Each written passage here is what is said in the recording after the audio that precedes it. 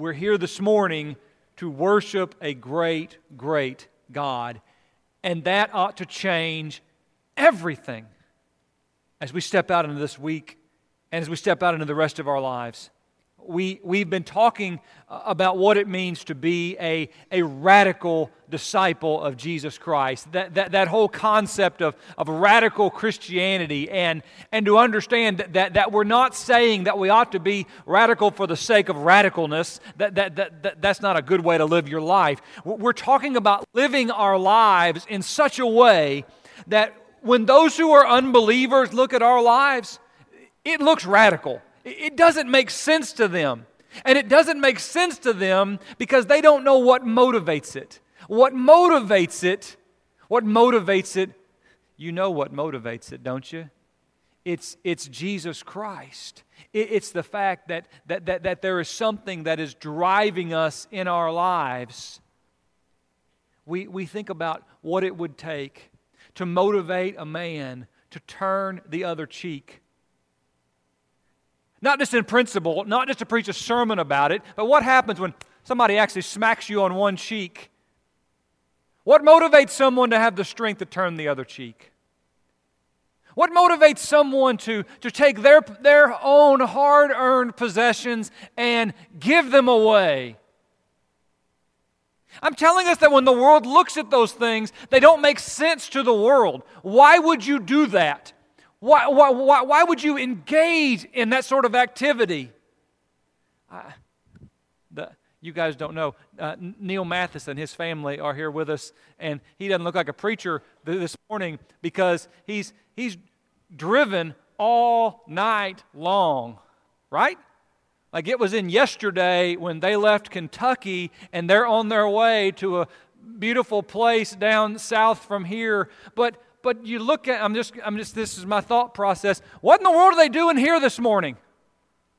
I mean, they've been in the car all night long with what are beautiful children, but with 3 children. What in the world are they doing sitting in here trying to stay awake for this lesson this morning? I'm just asking us what motivates people to make choices like that? From the big moments in our life to just the everyday moments in our life. What motivates us to take this step of being radical disciples of Jesus Christ? Except for this belief that there is a Lord. Except for this belief that there is one who has power and who has authority. And we know that His name is Jesus. This belief that Jesus is the Christ. Jesus is the Lord. Guys, if we know that, it changes everything. And let me tell you that my initial thought this morning was to preach on Jesus as our Lord and Savior. And I just kind of overwhelmed with getting across this idea that He is the Lord. And you know, we're going to spend next week talking about how He is our Savior, and we're going to bring those things together. But I want each one of us to be impressed with this idea that Jesus is the Lord. Jesus is the one who has power and authority in our life this very day. I want us to understand that Jesus is the Lord. Jesus is the Lord. Jesus is the Lord, and that's a true statement whether the world accepts it or not. Jesus is the Lord, and that's a fact whether you accept it or not. Jesus is the Lord, and that is the truth whether I accept it or not. And when we understand it, it will change us. It will change us into something that the world will not understand, but that the world so desperately needs to understand. Jesus is the Lord. Open your Bibles to Luke chapter 19. There in Luke chapter 19, it's a scene that's probably familiar to all of us who are here, but Jesus He's in the midst of what we talk about his triumphal entry, right? He's making His way into the holy city of Jerusalem, and He's coming there for that Passion Week and the crucifixion that is there, and the people are there, and they're laying the palm leaves down, and they're shouting out, Hosanna is the Lord, He is the one who will save us. And there in Luke chapter 19, at about verse 37, the Bible says, as He was drawing near the descent of the Mount of Olives, the whole multitude of the disciples began to rejoice and praise God with a loud voice for all the mighty works they had seen, saying, Blessed is the King who comes in the name of the Lord, peace in heaven and glory in the highest. These people were gathering together, and as Jesus entered into their city, they were shouting out praise to Him, that they were worshiping Him. I hope that we get some semblance of that in and throughout our worship. I want you to know that Jesus, He is the Lord. Jesus, He is the one who comes from heaven and comes to the earth. He is the one. He is the one who is blessed. He is the one who is worthy of praise. He is the one by whom we glorify God in the highest. And in the midst of this beautiful scene of worship, there were some people who didn't like it. There were some people who stood back and they said, I don't know if you ought to be saying that about a man or not. I don't know if you ought to be saying that about this man or not.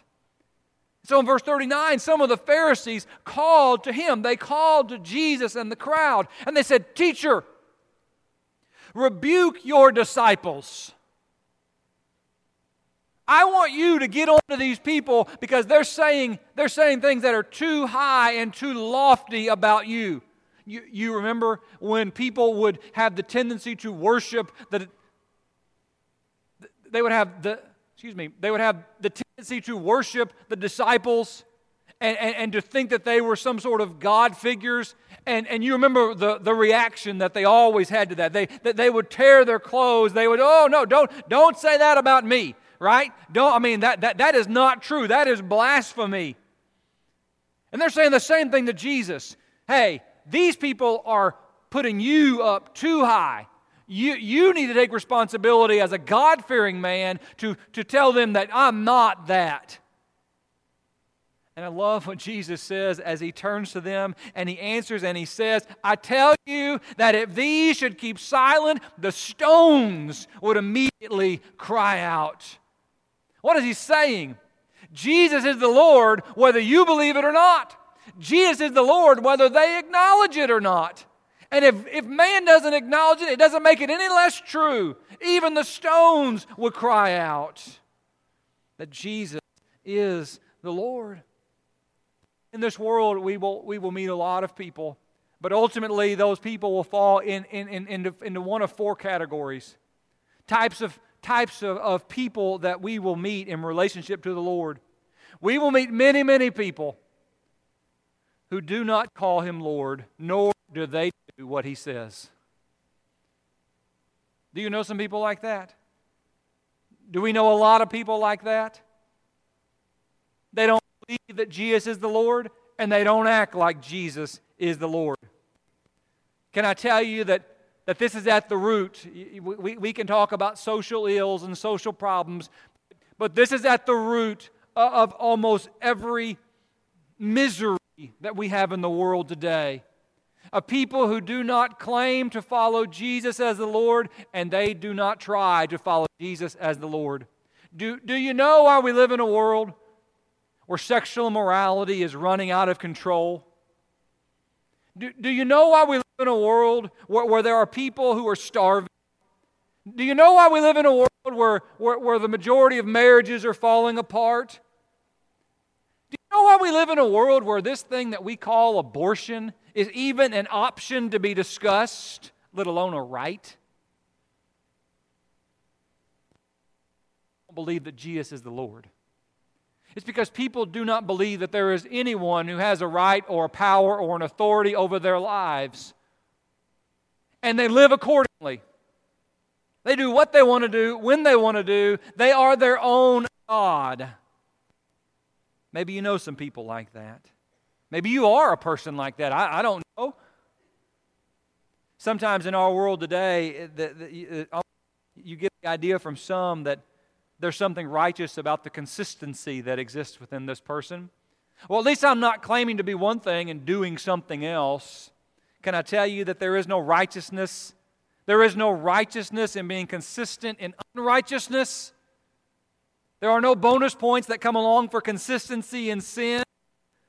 Consistency in the things of sin and the things of hell are things that will still lead to damnation. There are those who don't call Him Lord, nor do what He says. But you know, we should probably take a little bit of a step back because there are also those who don't call Him Lord, but they do some of the things that He says. Do those people exist?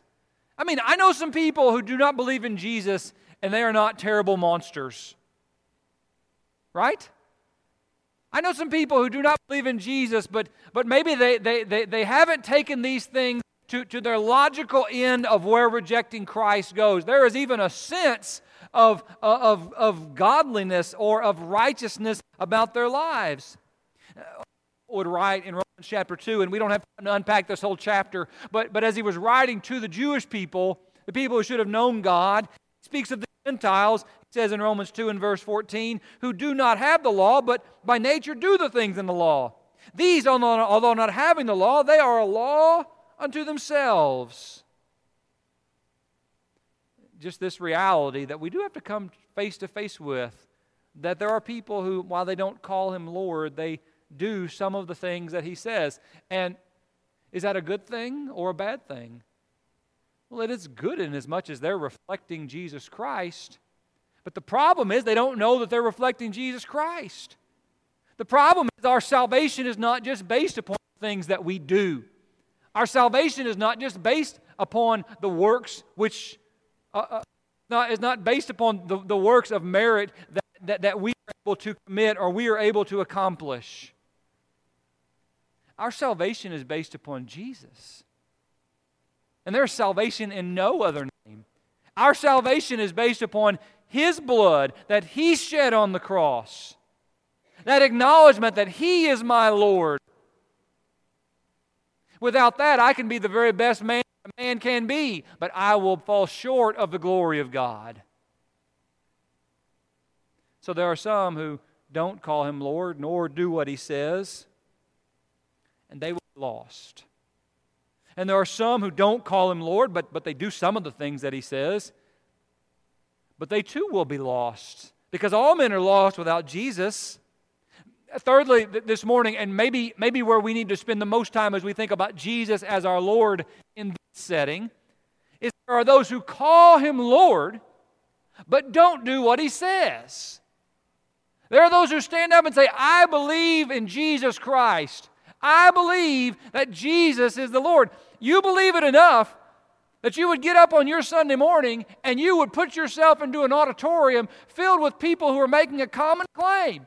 You believe it enough that you would bow your head during a prayer and you would sing a song that the people were singing. But unfortunately, at times, it doesn't go beyond that. It doesn't go beyond the outward or the things that people see, or maybe the things that people see whenever the body comes together. We have a word for that, don't we? We talk about people being hypocrites.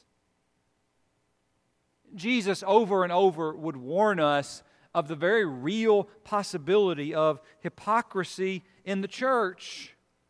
There in Luke chapter 6 and verse 46, Jesus asked the people this question, why do you call me Lord, Lord, and do not do the things which I say? I mean, why are you going out there saying that I am the Lord, but I'm not seeing that in your life? We had this discussion in the college age class this morning of things that we see.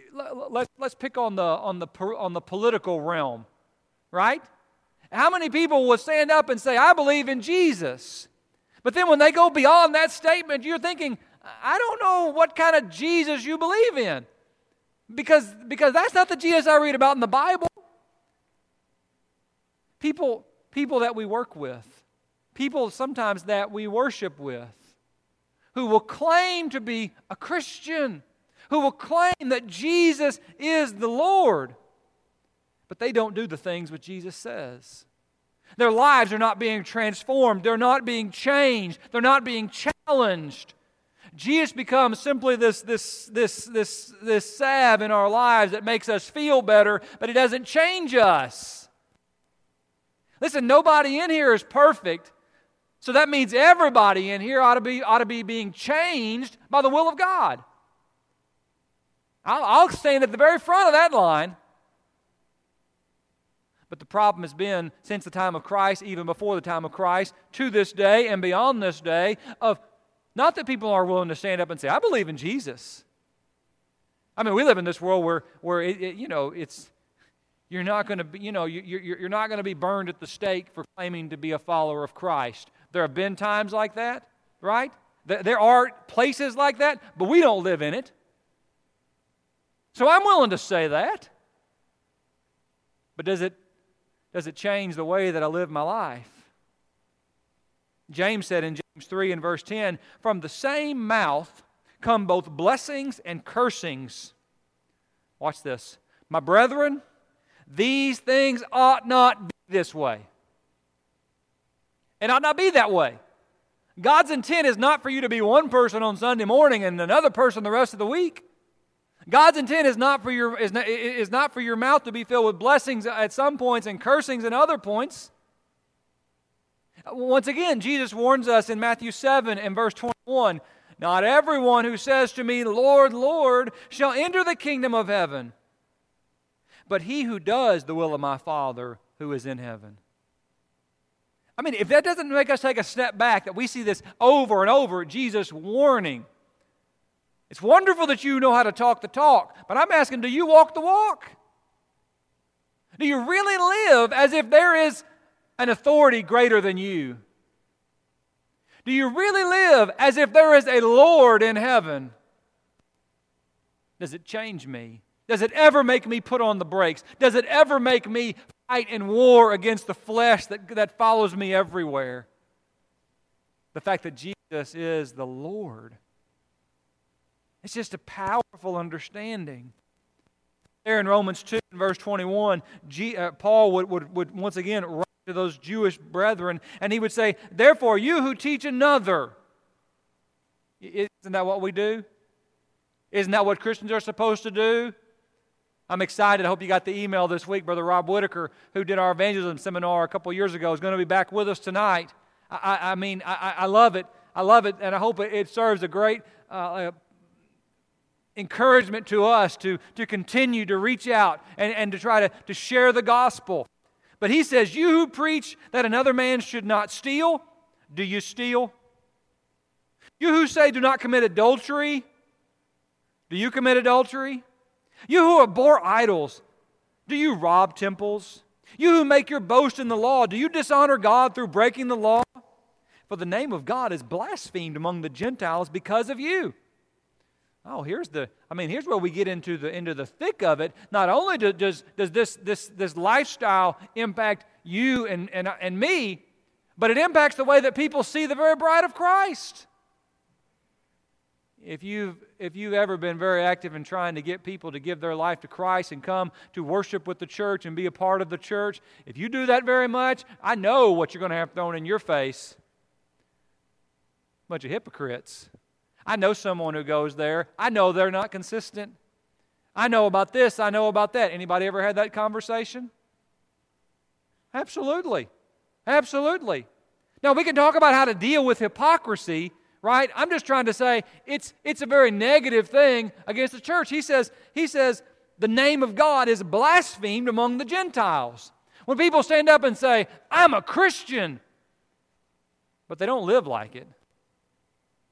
They don't live like it. And so people, instead of just saying there's someone who's not living like a Christian, they say, that's not a God I want to believe in. That's not a God I want to follow. If that's what Christianity looks like, I don't need that. Now, it's just their excuse, all right? But that doesn't mean they don't make it. That's why Paul warns them. That's why Jesus warns of these things. Hey, not everyone who says unto me, Lord, Lord, shall enter the kingdom of heaven, but he who does the will of my Father in heaven. This connection between I believe that Jesus is the Lord and what I do. Because there are far too many people who call him Lord, but they don't do what he says. Fourthly, there are those who call him Lord and do the things that he says.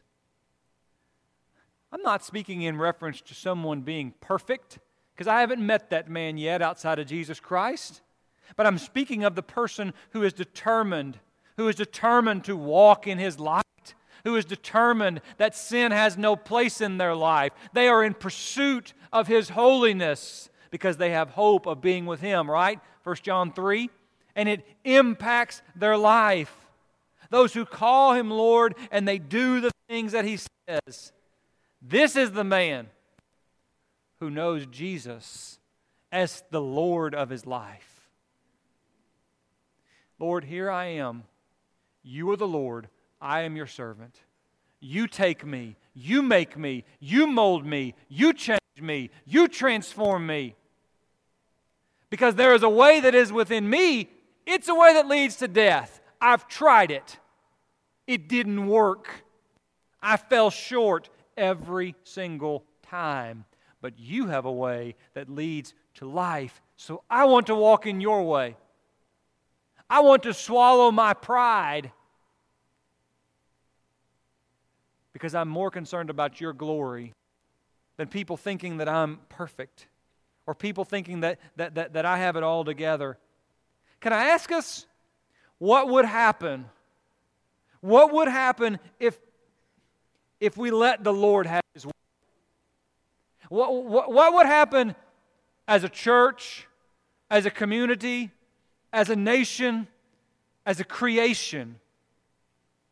If all of mankind, and whatever group you want to look at, if we just started to say, I just want the Lord to have his way in my life, because I know it's my life, but he is my Lord, what would happen?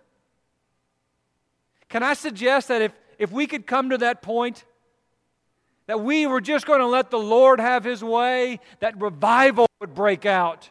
Revival would break out in congregations and in communities and in cities and in states and in nations and all over the world. If we as a people would simply say, he is the Lord of my life, there would be people who would be walking down the aisles. They would be asking for forgiveness over and over and over again.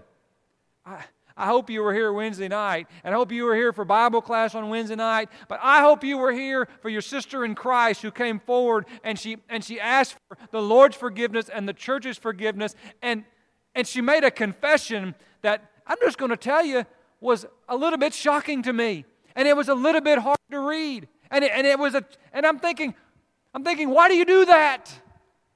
Why do you confess before man? Because he is the Lord. Because he is the Lord, and I must be right with him. If nothing else happens in my life, I must be right with him. I may lose your relationship. I may lose my finances. I may lose but I've got to be right with him because he is the Lord.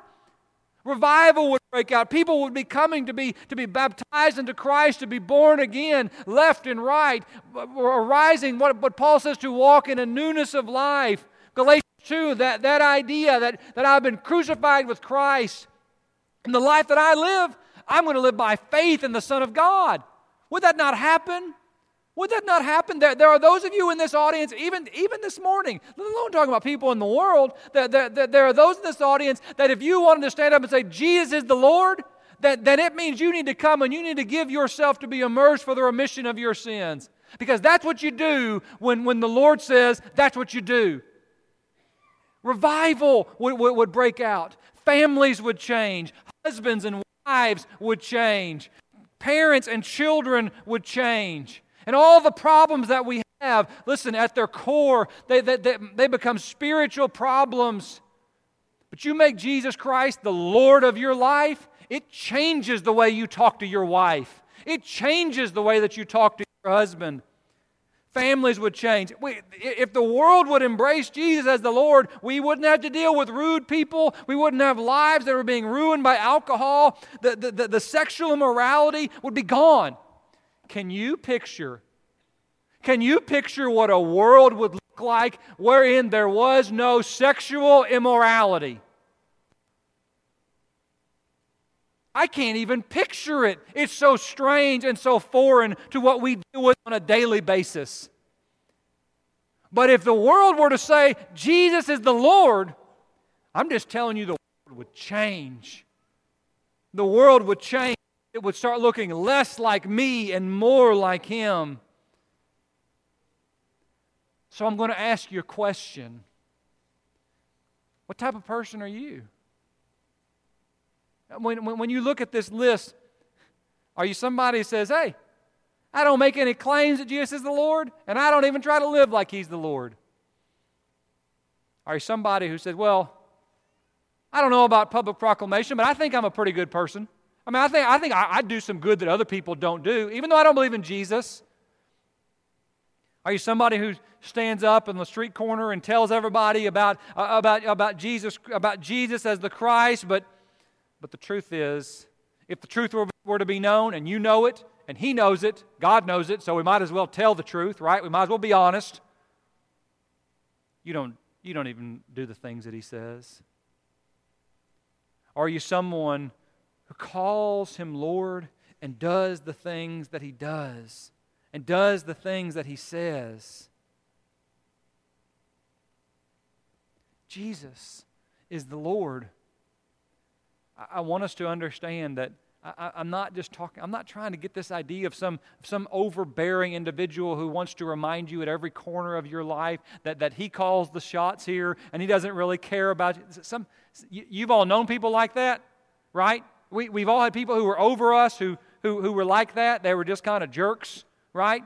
And part of my concern is that sometimes when we talk about Jesus as the Lord, people have this idea that, well, somehow Jesus fits into that category. That's wrong, okay? That's not accurate. We're talking about a Lord that to serve Him is not drudgery. His commandments are not burdensome. We're talking about someone who we would go out and we would sell everything that we had just for the privilege of being His servant. He becomes our pearl of great price. Paul would write in 2 Thessalonians 2 in verse 16, may the Lord Jesus Christ Himself and God of our fathers, who has loved us and given us eternal comfort and good hope by grace, may He comfort and strengthen your hearts in every good work and word. That's the one who is the Lord. Not just somebody who's interested in telling us what to do. To understand He has real power. He could make us do whatever He wants us to do if He wanted to. But He loves us. We're talking about a Lord who brings us comfort and strength and grace. That's what Peter was trying to say in 1 Peter 2 and verse 3 when he says, if you have tasted the kindness of the Lord, to know this God who is so much greater than you or me, that He has the right and the privilege and the authority to direct the affairs and the steps of every single man. But yet for reasons that we marvel at, He loves us and He shows grace towards us. He shows kindness towards us. Can I tell you that to be a Christian, can I tell you to say that He is my Lord, is the great privilege of my life and any Christian's life? Changes everything. Do you remember? Do you remember when Jesus was walking into the city and the people were shouting praises? Hosanna! He is our King. And the people said, you need to rebuke him. And Jesus said, listen, if I rebuke them, if they were quiet, I'm going to tell you that even these rocks would cry out. Jesus is the Lord whether we believe it or not. whether those people in Jerusalem believed it or not. But you keep reading there in Luke chapter 19, that as Jesus made these statements about who He was, we come down to verse 41, and the Bible says, "And when He approached Jerusalem, He saw the city, and He wept over it." Jesus is the Lord. He is the Son of God. He is the Word. He is the great I am. He is the one that there is nothing in existence that was not that exists without Him speaking it into existence. He is the Lord. And when mankind does not acknowledge that, when mankind does not acknowledge the fact that He died for us, you would think it would be the other way around in any sort of setup that makes earthly sense, but we're not talking about earthly sense. He died for us, and when we reject Him, well, the Bible says that He wept. He wept over the city. It breaks His heart. My challenge to you this morning is to make a proclamation that Jesus is the Lord of your life. To truly examine your life and say, are those just words that I've learned to come out my mouth? Or am I living each day of my life to put that fact on demonstration for the world to see, for myself to see, and for my God to see? Jesus is the Lord. Philippians 2, the words that we began with in our scripture reading, we will close with this morning. For this reason, God highly exalted Him and bestowed on Him the name which is above every name, so that the name of Jesus every knee will bow, of those in heaven and on earth and under the earth, and that every tongue will confess that Jesus Christ is Lord, to the glory of God the Father. Will you make that confession?